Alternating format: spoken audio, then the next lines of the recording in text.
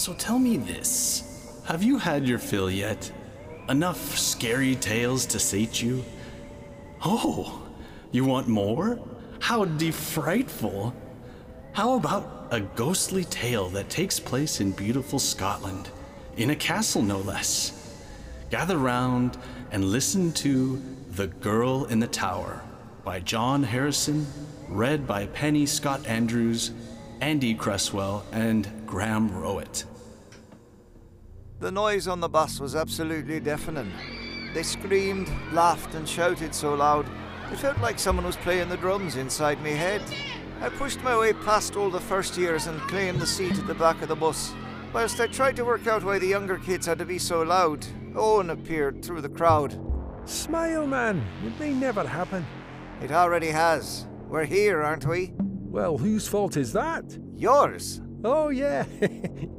Well, at least we still get to go on a trip.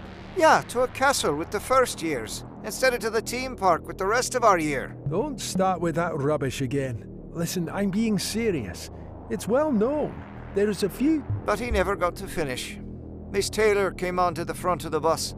Instantly, the first years fell silent. It was eerie just how silent it was after all that noise. For a moment, Miss Taylor didn't say a word. She just looked round the bus. Right. Good morning, everyone. Please make sure you stay in your seats and keep your seatbelts fastened. It should only take about an hour to get to Longmore Castle. I nearly forgot. Today we welcome Owen and Josh onto our trip with us. If you'd like to come to the front, please, boys. I have saved 2 seats for you here. Oh, miss. No arguments, boys. Come on, it's pointless arguing. We got up and walked down the aisle. I could feel the eyes of the first years looking at us and hear them whispering as we passed. I slumped down into a seat on the opposite side of the aisle from Miss Taylor. Owen sat down next to me. That's it, boys. Now fasten those seatbelts and we can get underway. It's going to be a really fun day. A fun day. I couldn't think of anything worse, but thanks to Owen and his constant pranks, here I was. I turned and stared out of the window. What Owen had said about the castle being haunted ran through my mind. It couldn't be, could it? After an hour that felt more like 3, we pulled into a large car park. On top of a hill, an old castle stood looking down over the valley below.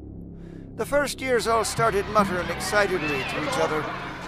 A young woman with a clipboard was waving excitedly at the coach, and Owen couldn't help but to laugh. We won't be having any of your nonsense today, Owen. Do you understand? Yes, miss. No nonsense. Got you.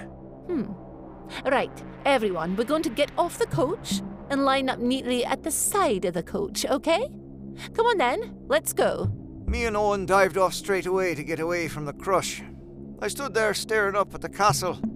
I don't know why. I just couldn't help it. A shiver ran up my spine, and I realized the lady with the clipboard had been speaking, and I hadn't even heard any of it. A feeling of confusion washed over me. I glanced up at the castle again, and I could have sworn I saw a young girl stood near the entrance. You okay? You've gone as white as a sheet. Yeah, I just thought I saw A ghost! I knew it! I told you this place was haunted. No, it was a young girl. She was stood up there. I looked back, but she wasn't there anymore. My blood felt cold as it ran through my body. How can something be there and then not? The front of the castle was incredibly open, and there's no way she could have walked away. I'd still be able to see her.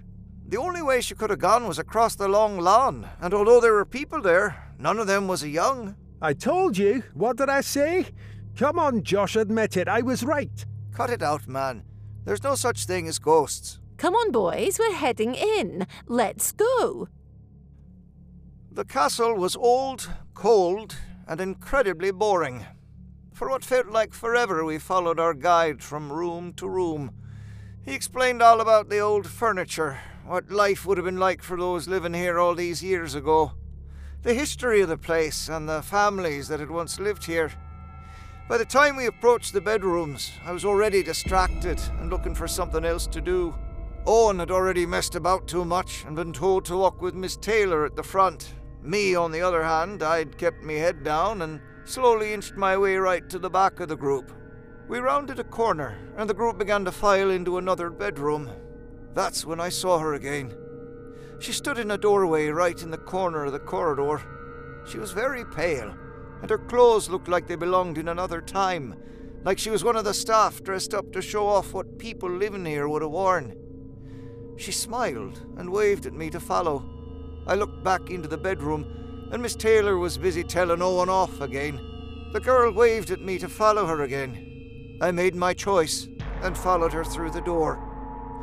Stone steps wound their way up, and she set off as I struggled to keep up. She took them surprisingly quickly. "Hey, slow down a bit, will ya?" She turned and smiled, but made no attempt to slow down, and I was starting to get out of breath. "Who are you anyway? And where are we going?" This time she didn't look back. She spoke, and it sent a shiver through my whole body. We must hurry. Time is not on our side. I'm not ashamed to say that I did think about turning back. Her voice was haunting, and I'd begun to regret my decision. The higher we climbed, the faster she seemed to get, until I could no longer see her. The only sign that she was still in front of me was her footsteps. I could still hear 'em slapping against the stone as she went. My lungs burned and my legs screamed in protest when finally the steps stopped. Blocking the way was an old wooden door. I froze. My heart thumped loudly in my ears. Where had she gone? She can't have gone through here. I would have heard the door open. I stood silently, listening for any clues, but all that answered me was silence. I turned, looking back the way I'd come. Had I missed a turning? Hurry. Please. You must hurry. It came from beyond the door. I shivered. The temperature seemed to have dropped, and I could now see my breath. Voices at the bottom of the steps made me jump. I couldn't make them out properly. They were muffled, but it sounded like a couple of men. Then the footsteps started up. Come quicker. Through the door. I tried the handle, but no luck. It was stuck. I could hear them getting faster, coming closer. Hurry! I pushed and pushed, but the door wouldn't budge. The footsteps got louder and louder. Any second they'd be coming around the corner. I strained and pushed, but the door didn't even give a creak. I stepped back. Footsteps gaining behind me. Door locked in front. I had one option left. I ran. Hitting the door at full speed, it flew open, and I landed in a heap on the floor. The door slammed behind me. I got to my feet, dusting myself down as I took in my surroundings. A fire roared away in the fireplace. The room was small and basic. A bed stood in the corner, a dresser and a mirror in the other. Hunched over in front of the fire was the young girl I'd followed. She was crying. "Hey, are you okay? What's going on?" Silence. She continued to cry, but never once tried to look at me. "Listen, everything's gonna be fine. My teacher's down there. She'll be able to help you." It is too late. Too late for what? I inched my way closer to her. She stopped crying and began to turn towards me. Too late for me. I screamed and fell backwards, hitting my head hard on the dresser. Her face wasn't her face anymore. It was a skull. She stood over me and I began to cry. I'm sorry. I'm just so lonely. I have no one to play with. I screamed again, so loud it hurt my throat. I heard banging and footsteps coming up the passageway. The door banged open, but my world went black. A couple of days later, I returned to school. Owen told me how they'd heard me screaming just as they had started to come up the steps with the tour guide.